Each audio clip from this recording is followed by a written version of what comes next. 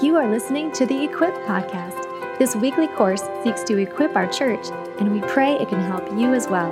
Check out more resources at rockycreek.church. Well, as we are going, you turn once again to Genesis chapter 3. We've been going through building a stronger marriage.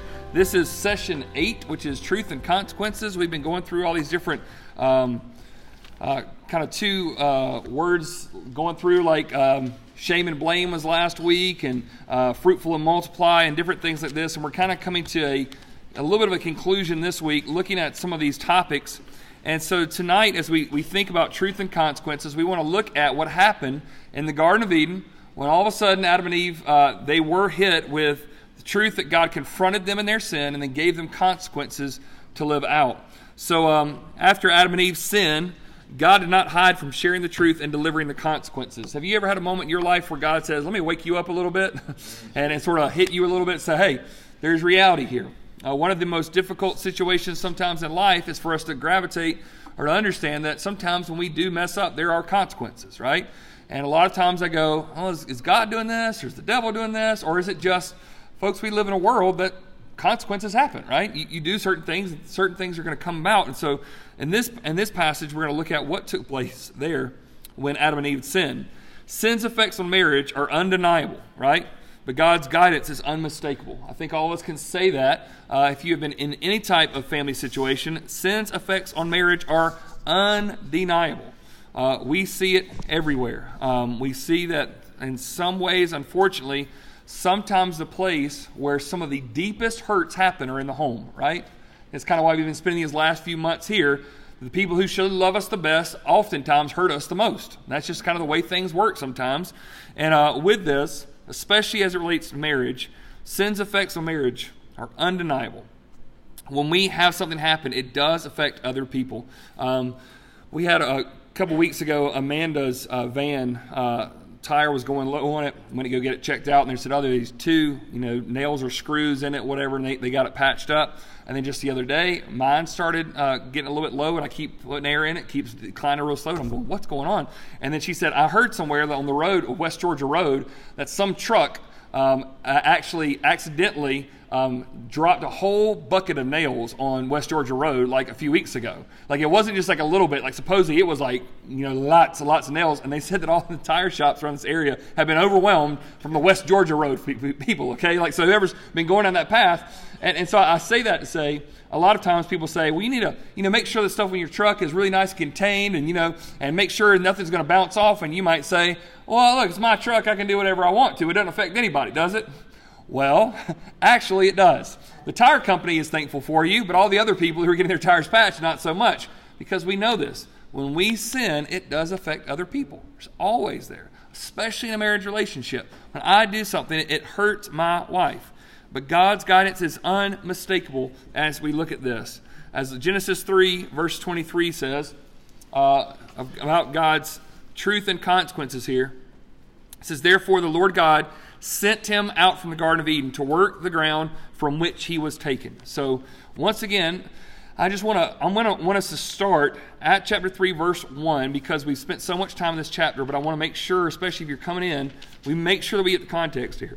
Verse number 1, serpent was more crafty than any other beast of the field that the Lord God had made. He said to the woman, did God actually say you shall not eat of any tree in the garden? And the woman said to the serpent, we may eat of the fruit of the trees in the garden, but God said you shall not eat of the fruit of the tree that is in the midst of the garden, neither shall you touch it, lest you die. But the serpent said to the woman, you will not surely die. For God knows that when you eat of it, your eyes will be open, and you will be like God, knowing good and evil. So when the woman saw that the tree was good for food, that it was a delight to the eyes, and that the tree was to be desired to make one wise, she took of its fruit and ate. She also gave some to her husband who was with her, and he ate. Then the eyes of both were open, and they knew that they were naked, and they sewed fig leaves together and made themselves loincloths, right? They feel dirty. They feel shameful. For the first time, they feel like they need to cover up. There's the shame. Here comes the next part, verse 8. And they heard the sound of the Lord God walking in the garden in the cool of the day, and the man and his wife hid themselves from the presence of the Lord God among the trees of the garden. But the Lord God called to the man and said to him, where are you? He said, I heard the sound of you in the garden, and I was afraid because I was naked, and I hid myself. And then here comes the most hilarious question in all the Bible. He said, who told you that you were naked? Now, y'all not think that's funny? I'm sorry, that's hilarious because it's almost like this. He's like, we have not gone over that vocabulary word, Adam. What are you talking about? Like, who even mentioned the word naked to you? Have you been talking to the snake, right? He's like, you didn't even think that was a problem yesterday. And now, like, I was naked, so I hid myself. And he's like, bro, you've been naked since the day I met you, okay? Like, you've been naked this whole time. And now it's the first time. He goes, so who have you been talking with, right? He's kind of trying to let him come out, right? I was afraid. I was naked. I hid myself. He said, who told you that you were naked? Have you eaten the tree of which I commanded you not to eat? The man said, the woman whom you gave me. You gave her to be with me. She gave me fruit of the tree, and I ate. And the Lord God said to the woman, what is this you have done? And she said, the serpent. He deceived me, and I ate. And then here we go. The Lord God said to the serpent, because you have done this, here comes truth and consequences. Cursed are you above all livestock and above all beasts of the field. On your belly you shall go, and dust you shall eat all the days of your life. I will put enmity between you and the woman, and between your offspring and her offspring. He shall bruise your head, and you shall bruise his heel. Now stop for a second. We'll look at what he gives the consequence to the woman and the man, but we won't spend a whole lot of time here, but I want to make sure you at least do hear this part. He looks at Satan and says, because of what you've done, there's now going to be truth and consequences to this. And he says, all right, on your belly you shall go, dust you shall eat. It's interesting, right? Man was made from the dust, and now the snake has no legs. It's going to be like you're going to be choking on the stuff, basically, that man was made from all the days of your life. And he says there's going to be enmity. There's going to be strife between you and the woman. And if you really look at what the next phrase says this, between your seed and her seed. There's going to be a fight that's going to happen between your seed and her seed. Now, without having to go into too much graphic details, folks, typically when you think about the procreation that happens between a man and a woman, typically it is thought of as the male that has the seed, not the female that has the seed. So why in the world would God say that the female will have seed? Makes no sense. God's completely aware. He's the one who's designed all this. Why would he say that? Because the fight is going to end when someone who's not born of the seed of man but the seed of a woman. That's when the battle's going to stop. Can you think of anybody in the Bible that was born not because of something that would happen because man got the credit? Anybody?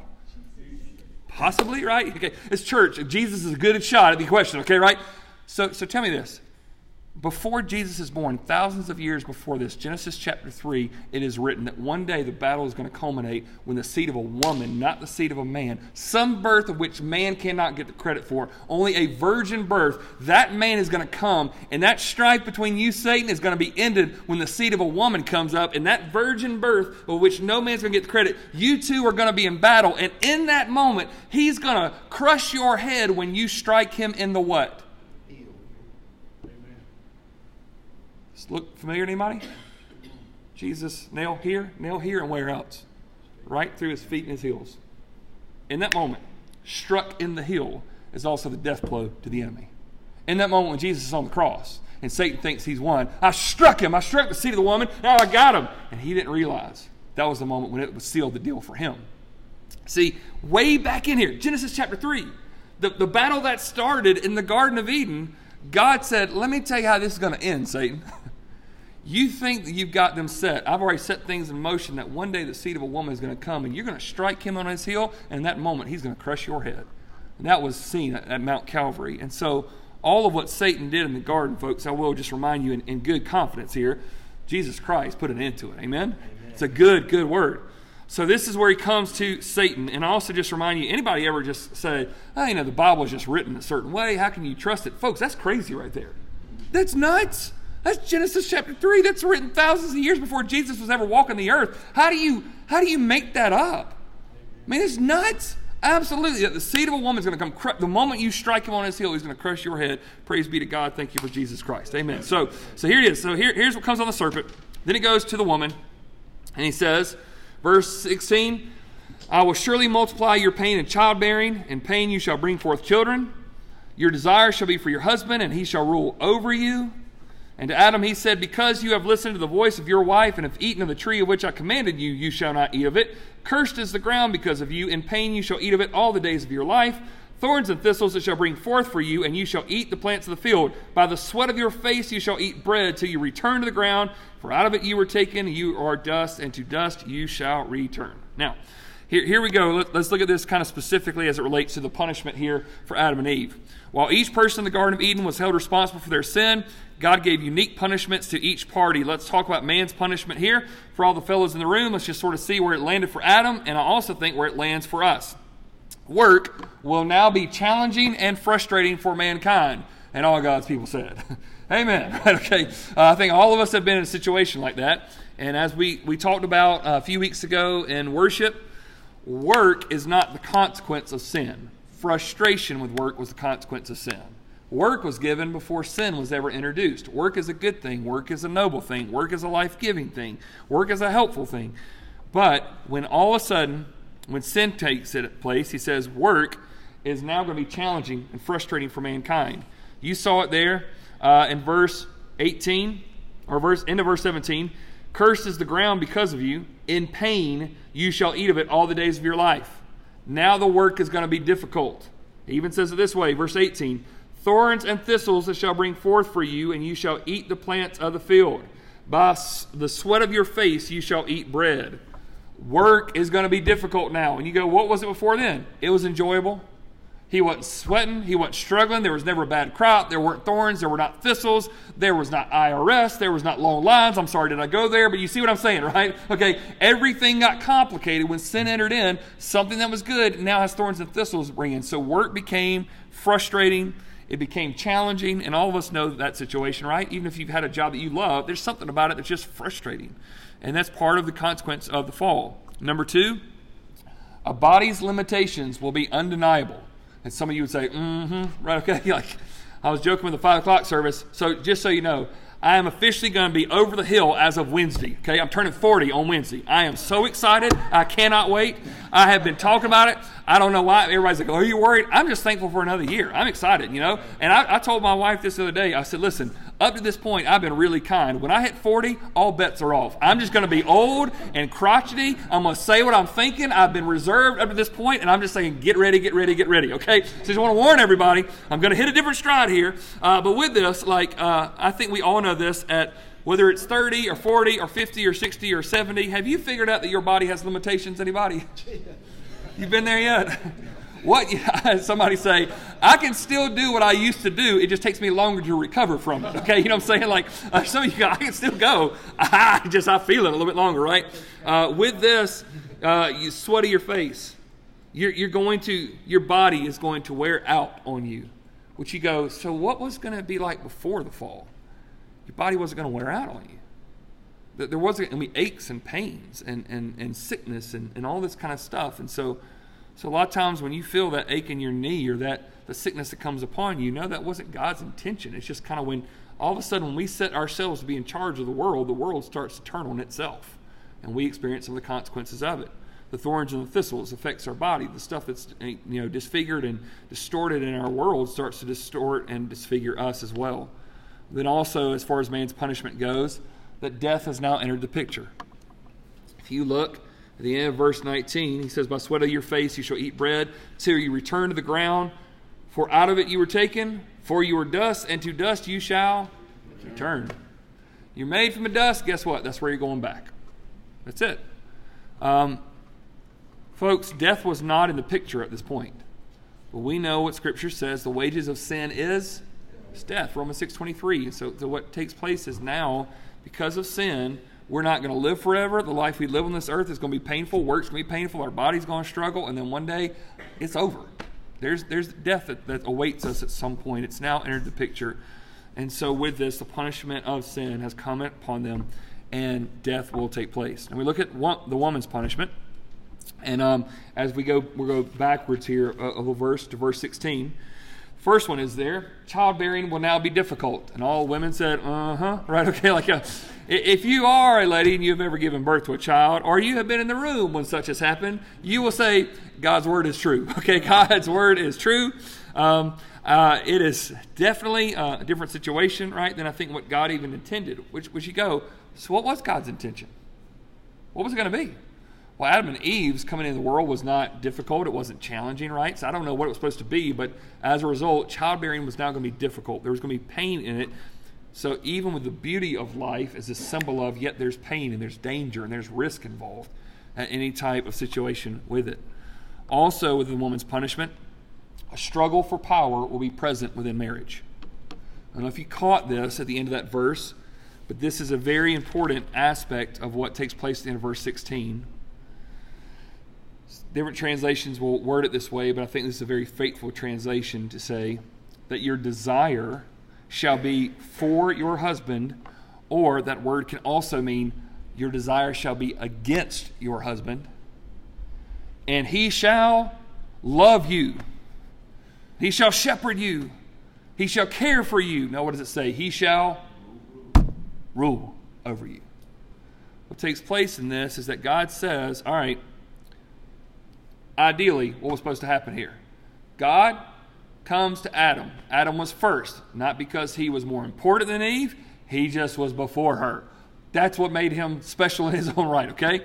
He was first. So God says, Adam, I've got one rule and only one rule. I want you to enjoy everything in this garden except for that tree, because that tree says to me, you trust me to make what's right and what's wrong. You take from that, you think you're God, and you can decide what to do. So don't eat from that tree.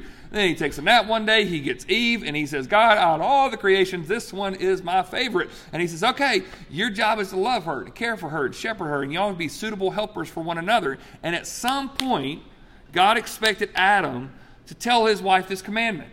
Apparently he had, but apparently either Adam had exaggerated or Eve exaggerated. Because it wasn't, we can't just eat of it. We can't eat it, and we can't even what? Touch it. Man, God is so rough on us. We can't even touch it. And throughout Genesis chapter 3, verses 1 through 6, you hear the walking, talking snake, Satan himself talking to Eve. And where is Adam? He's there. Not saying a word. Watching SportsCenter. Scrolling Facebook. Scratching his navel. I don't know what he's doing. But he ain't stepping up to his role in that moment. And I'm just saying, from that moment in the Garden of Eden, a curse came upon this world where men, we are going to struggle to want to revert to passivity rather than to being the leaders that God has called us to be. This is why it's so reality. You won't hear it in a whole lot of context, but some of y'all grew up this way that you heard it said in this light. If mama ain't happy, what? Nobody's happy, right? Okay? That's what happens here in Genesis chapter 3. Your desire, Eve, is when Adam's not doing what he is supposed to do, ladies, you rightfully will say, I'll take it in my own hands then. All right, fellas, we're not going to have testimony service here. But fellas in the room, have you ever known a woman who got frustrated because her man was not leading, that she said, fine, then I'll do it? If you won't, I will. A mom step in, a grandma step in, a wife step in. I want you to raise the kids spiritually, but if you won't do it, I will. I want somebody to look at why this faucet is leaking under the sink. And if you won't, I will. And a lot of times what takes place. Now then, what happens is conflict takes place. Your desire is going to be kind of against, and you're going to kind of, just like Eve, you kind of went around and Adam got passive, but yet he didn't step up. And so you just said, okay, fine, I'll do this. And he kind of went in and didn't listen. He listened to your voice rather than God's voice. Here's what's going to be. Now, it says he's going to rule over you. And men, our world is littered with examples of when men use the size of their voice or their strength or their manipulative tactics to take advantage of a woman. This is the promise of such conflict that takes place. This struggle for power will be present within marriage, and we've seen it. We also see within this that couples will push back from God's intention about interacting with one another. Where Adam should have shepherded Eve, he's now going to rule over her. It's not going to be kind and compassionate. It can sometimes be harsh and unforgiving. And so within this punishment, this first couple, it's not looking too good, folks. Okay? You're looking at, this is God's plan. We're on page 3, and this thing is falling apart quickly here. So what is the need here? And this is what I think is absolutely beautiful about what God brings about in our understanding. Because while sin fractured this couple and every subsequent couple, God's word provides life-giving instructions. Okay? So sin fractured this couple, messed everything up, shame and blame entered in, consequences enter in, they're getting kicked out of the garden, all that stuff's happening. But understand this, and so with a lot of what I get the opportunity to do, if I were to think through out of all my responsibilities as a pastor, one of the things that I'm typically called upon to do is to counsel people, right? It can be in an informal setting or it can be in a very formal setting. Sometimes it's a one-time, sometimes it's over the phone, sometimes it's many times, and you walk through. And I'll say this, probably the top issue I've ever counseled anybody on in this world, guess what it is? Marriage. Top of the list. Marriage is always that issue people come in for. Typically, people come in much later than when they should have, right? I had this, when I was growing up, I had a doctor that was really old school, and I'd always laugh because, like, if I went in too early, why are you coming in for that? Just take some Tylenol.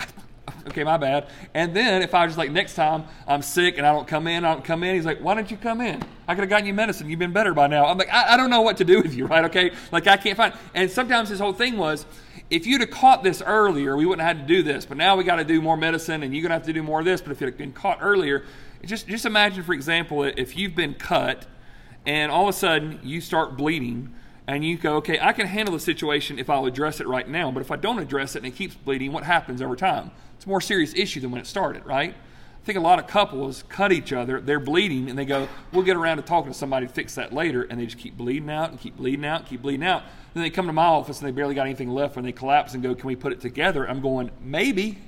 But you know what would have been better? 6 months ago, 30 years ago, something back there when the bleeding started, like you would have gotten some help, right? You done something. And so with this, there is life-giving instructions, but in so many of the counseling situations that I've had, and I can think of a recent one probably about a year or so ago, and I sat down with a couple, never saw them before, they go to a different church, they did not feel comfortable going to their pastor to talk about their marriage issues, but they said that they had heard that I would talk to them, and I said, well, sure. And they start going on talking about this, and I said, okay, just stop. And they're like, what? We hadn't finished what we were going through. I was like, oh, this is a textbook. They're like, what do you mean? I was like, this is so elementary. And they're like offended. I said, no. Here's the deal. Let me tell you how this works.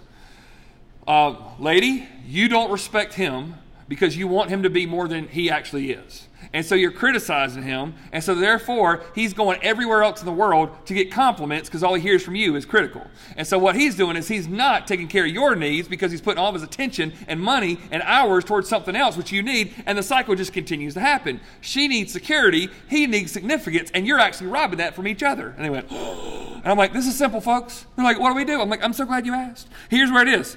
When I look at it, right, significance is the number one need that I see in most men's life. Significance in some portion. Let me explain how this works. God still expected Adam to fulfill his original purpose, but in light of their frustrating circumstances. You see that God did not say, okay, you don't have to work anymore. You don't have to care for her anymore. He just said, no, you're going to have to do it. It's going to be more challenging.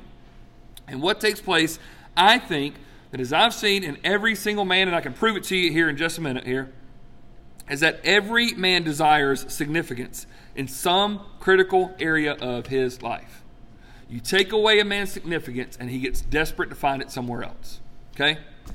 Every single man is a significance craving, obsessed fella, right? Guys, you don't have to testify because I'm going to prove it to you. All right? Ladies, let me just tell you this in the room here. Most men in the world or I will tell my precious wife this a lot of times, especially now that we've got our little dog Luther, and I'll go, baby, I am just like Luther. There's not a lot of complexities to me. If you just rub me a little bit and tell me I'm a good boy, I'm all right. That's really all it takes, okay? That's all I need in life. I don't need a whole lot else. It's really that simple. It's all I need, okay? Good boy, you're a good dog. I'm just wagging my tail, everything's fine, right? I mean, that's all I need. But what is that, right? Every single man wants somebody to say, you're doing a good job. You do awesome at that. Every single man wants to hear that. We originally want to hear it from our parents. If we don't hear from there, we start looking at it from our friends, and in a lot of places we don't, right? We don't need to hear it from. A unbelievable song by a Christian hip-hop artist named Lecrae says when he started getting into gangs, he said it this way.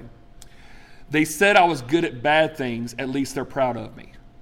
That is perfectly tuned to what men struggle with. That so many men find themselves having people say, you do a good job at bad stuff, and they don't care that it's bad. They just want the affirmation. They just want the significance. We want to know that we broke the record in the sport that we were in. We want to know that we can lift and run faster than anybody else out there. We want to look better. Our car's shinier than this. We want to make more than this. We want to get the promotion. We want to be at the top of something. And we are significant craving money. And so whoever says, you're a good boy, we go, and we'll do whatever they ask for, right?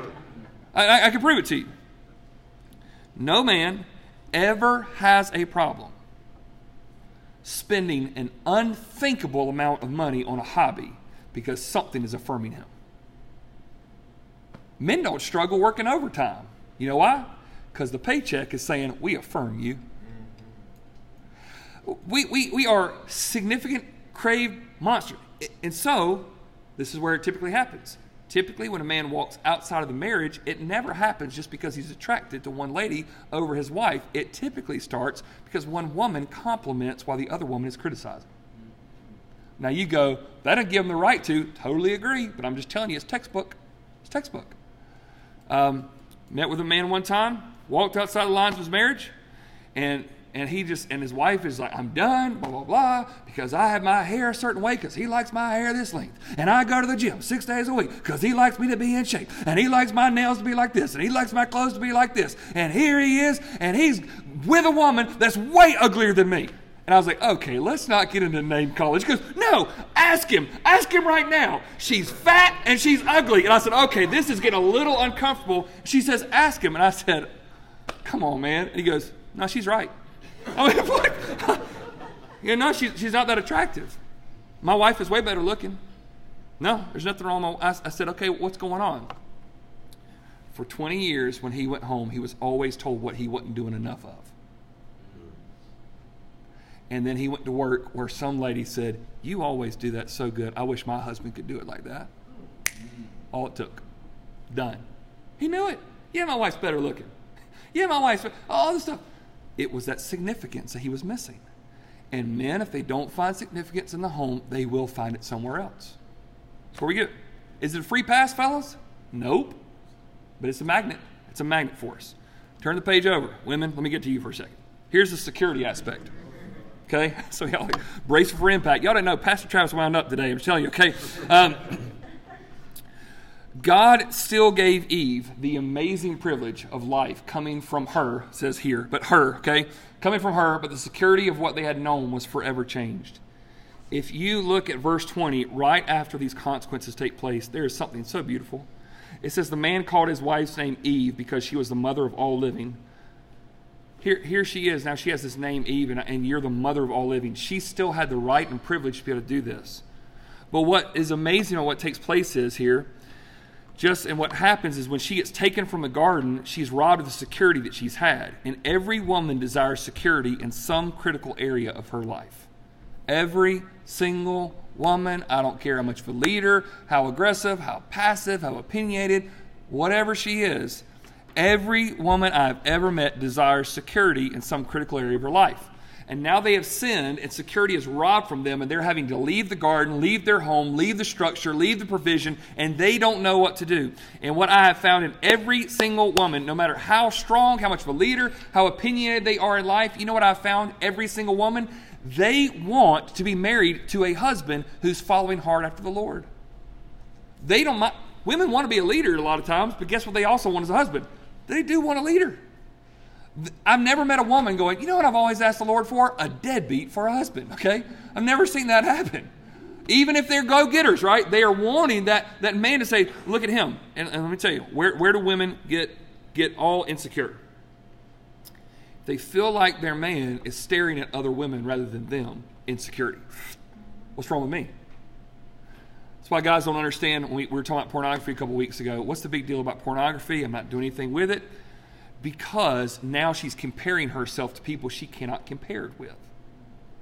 And so now she's insecure, as if living in this culture as a woman is not difficult enough. Now she knows your eyes have been used to that standard, and she feels insecure. You've robbed her of security within the confines of her marriage now. Why do women sometimes struggle with finances? Why don't you care about this? Why don't you do about this? Because it's like, oh, what's going to happen? What if you lose your job? How are we going to take the kids to college? And a lot of times, women, you're thinking of things that men, we haven't even thought about yet.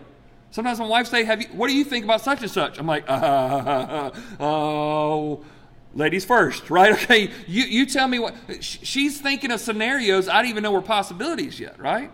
And her security gets robbed when she'll ask me a question about our family that I hadn't even thought about yet. You know where I can see my wife just completely go, oh, I'm calm. When I see an issue in parenting and I address it proactively rather than her having to tell me to do it. Follow? I'll be straight with you. That happens some of the times. My wife's a lot sharper and faster than I am. Trav, did you get to that? I was just going to get to it. Just give me a second, right? Okay? Because here's the deal. Complete difference. I can do what she asked me to do, but if I do it before she asks it, her security level goes up. He's thinking about our family. He's caring about our finances. He's making sure the doors are locked. He's making sure that someone is watching over things. Like, it's just the security that comes in. And this is what's robbing so many women right now in the world, is that instead of this, so what takes place, here's the pattern, right?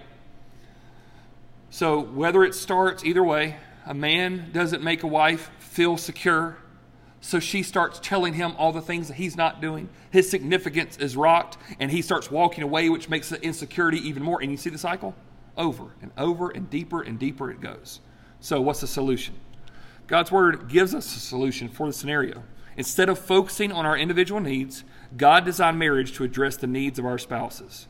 So let me show you what he calls husbands to do. It's this beautiful word called sacrifice. The Garden of Eden broke everything down in marriage. Here's Ephesians 5, where the Apostle Paul comes in and speaks into what we need to do. I'll also tell you this. It's helpful for me. I had asked somebody a long time ago about just certain things in marriage, and they said, you know what, I don't think you can really know anything about marriage until you've been married about 35 years, and then you can start teaching on it. And I said, shame on you, and here's why. Because 2 Timothy 3:16 and 17 says, all Scripture is inspired by God and profitable for teaching, for correction, for reproof, for training in righteousness, so that the man of God may be adequate, equipped for every single good work. And I don't think that God set us up in marriage that only experience can teach us, meaning that he doomed us to fail. Here's what I know. The biblical message that we get in the New Testament on marriage and parenting, you know the two people who speak about it the most? Jesus and Paul. Both single guys who never had kids. How's that for experience, folks? Jesus was single. He never got married. Never had kids. Well, he's God in the flesh. Okay, all right, Paul was single, never got married, and yet that's where we go to. Why is it? Because Scripture is inspired by God, and if it's from God's wisdom, we don't need experience to teach us. Yeah, it can help us implement it, but God's truth is enough. So with this, here's what God tells men to do. Husbands, love your wives as Christ loved the church and did what? Gave himself up for her. What does this call us to do? Husbands, love your wives as Christ loved the church. Men, if you ever want to have a challenge in life, an adventure to go for, the Apostle Paul just gave you one. Be like Jesus in your marriage. I'll have that done by Wednesday, right? Now, this is a challenge here, folks. Because what is he calling us to do? Men are called to lay down their lives for the good of their wives. Men are called to lay down their lives. Husbands, love your wives, sacrifice for them as Christ loved the church and gave himself up for her. So when I think through it, I think always, when the Passion of the Christ movie came out, if you ever saw that, it grabs you, man. It's harder to watch. And I can remember this moment that I thought they portrayed it so well, where the character portraying Jesus, he's falling off the cross and he's crawling toward it. He's going back to the cross. I'm going to get back on that thing. And I'm like, he can barely move, but he's moving towards it. Why? Because what the cross represented this was, who deserved the cross, folks? We did. And Jesus is crawling. Why? Because his bride, the church, he wants to go there instead of her. Here's this picture. That harm's not coming to my bride. I'm going to block that. I'm going to be in the way. And men, this is what God has called us to do. In a husband's sacrifice, a wife finds, guess what? The security that she needs. In a husband's sacrifice, when he sacrifices for her, a wife finds the security that she needs. I can remember seeing it years ago, and a friend of mine who got laid off from his very lucrative job, who went to work at a fast food restaurant, and his wife told me, I've never been more proud of my husband right now because I know he'll do anything to provide for our family. You think she looked down at that? No, she felt secure. He's willing to do whatever. He'll go. He'll go and deliver food to the people who fired him, and he's not going to blink at it. Why? Because he's putting food on our table. He don't mind it. Security. You'd think she's embarrassed. She wasn't embarrassed. She was happy. I got a man who would do anything. provides the security that she needs. Now here's this wonderful word that 2021 just loves to talk about. It's called submission. Same passage of Scripture in Ephesians chapter 5, verse 22. It says, "Wives, submit to your own husbands as to the Lord." I want you guys to know something when you look at both of those two passages. If you look at the husband one, it does say husbands. It does not say love all the women. It says love your wife, right? Women, it does not say submit to all the men out there. It says submit to your husband as to the Lord. And what does this mean? This does not mean for a woman to follow blindly as a man goes away from the Lord. It does not mean that a woman is a doormat to sit there and listen to. But I want you to think about it in the context of what we've been talking about. To know that women are called to build their husbands up to who God has called them to be. If men are wanting to find esteem somewhere, ladies, let it be found with you. If they're going to gravitate towards whoever compliments them the most, whoever encourages them the most, let it be you. I say this jokingly, but ever so serious. I know, and don't laugh at this, I know I'm not the most handsome man out there in the world, but by golly, I think that I am some days. You know why? Because my wife esteems me that way. My receding hairline was struggling when I was 19 years old. It had moved past enemy lines. It wasn't coming back. I mean, I was like, it's over. Like, this ain't coming back. I got a ring out. I said, you got to get married to be quick because this is gone, okay? I mean, I had some beautiful hair. I got to show y'all pictures sometime. It was long. Okay, anyway. It was really, really good, right? And so I know that I'm not the most attractive man in the world, but I really do believe that my wife thinks that I am. I don't think I'm the best dad in the world. The way that my wife esteems me before my kids, some of y'all know the way the kids look up to me, and a lot of that has to do with the way my wife talks about me. Without a doubt. My kids think I literally walk on water, and it's not because I do. It's because their mom esteems me. So folks, when I'm down, when I'm low, you know where I want to go to? My house, to be with my family, because that's the most encouraging place in the world to be. That's where I want to be. You know what that causes? See what happens here? So, I love it, right? In a wife's submission, a husband finds the significance that he needs. Man needs significance. God says, wives, submit. Wife needs security. God says, husbands, sacrifice. You're not waking up saying, let me meet my needs. It's let me meet her needs. Let me meet his needs. And guess what? At the end of the day, all of our needs are met. Neither of us have been selfish, and we have glorified God in the process. So a wife is insecure. So what are men called to do? Sacrifice. Men struggle with insignificant. What's a wife called to do? Submit, respect, honor. Once again, women, this is not saying, oh, you're just so wonderful. No. It's saying this. I have never, ever met a man, ever in the history, that has ever heard his wife tell him over and over and over, you're nothing, you're never going to be anything, you're not a good husband, you're not a good father, this house is a mess, you never take out the trash, where he goes, you know what, you're right, I'm going to change. I've never seen that happen. Never once in the history of mankind. You know what typically takes place? A woman praying and respecting and honoring her husband, and guess what? It calls him to be who God has called him to be. I can remember the moment where my wife looked at me and she said, we got a decision to make.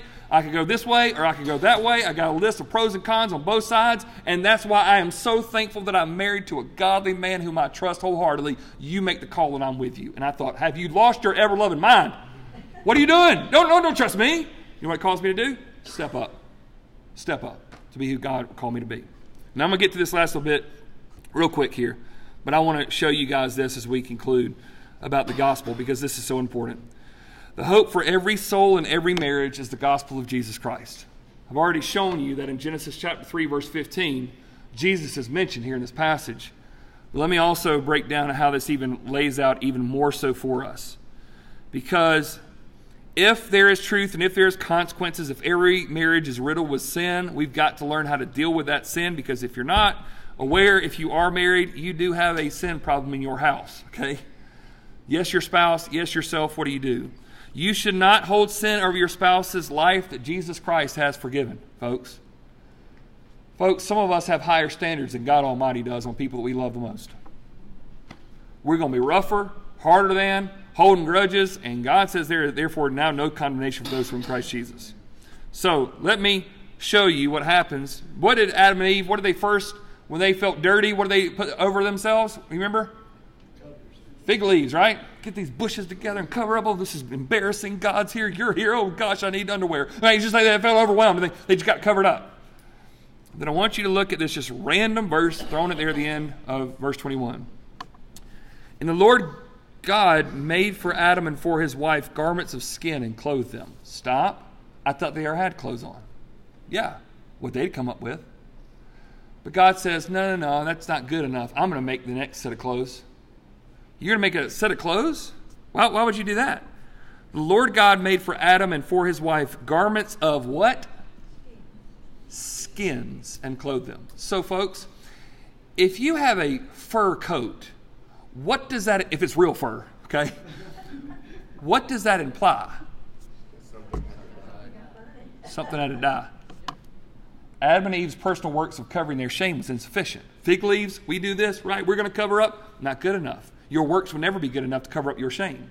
Your works will never be good enough to cover up your guilt. Your works will never be good enough to cover up your sin. So that was insufficient. So Adam and Eve's personal works of covering their shame was insufficient. So the Lord God made for Adam and for his wife garments of not leaves, but garments of skin. Why would he do that? In order for them to have their guilt covered, something had to die. Genesis chapter 3, prophesying about the one who would come as the seed of a woman. The only way they walk out of that garden clothed and covered from their guilt and shame, some innocent sacrifice had to have their life taken so their guilt could be covered up. Points us to Jesus, folks. How do we walk into our lives covered up? Because Jesus Christ had to die. Folks, how can anybody come up with this stuff? Like, this was the plan all along. In Genesis chapter 3, Jesus was on the mind. And literally, this is what's going to happen. God goes, no, you're not walking out like that. Someone's going to die so you can be covered up, and you're going to walk out of here not in your guilt, not in your shame. And so, verse 24 says, he drove out the man, and at the east of the Garden of Eden, he placed a cherubim and a flaming sword that turned every way to guard the way to the tree of what? The tree of life. So he casts them out of the garden, and he puts a cherubim at the place to say you cannot enter in the presence of God. Did you know that there's a curtain in the tabernacle and then a curtain in the temple? And you know what was stitched in the book of Exodus? It said it has to be stitched and woven in that fabric. Symbol of a cherubim. You can't come into the presence of God because you've sinned too much. You're out. Right there in the middle of the temple. There's God's Holy of Holies. That's where the presence of God is supposed to meet with us. But we can't get in. Why? Because our sin, the cherubim is saying out. And when Jesus died on that cross, that veil in the temple tore in two. The cherubim laid down his sword. And God says, you can come back into my presence now. Why? Because the garments of Jesus Christ covering every single one of us.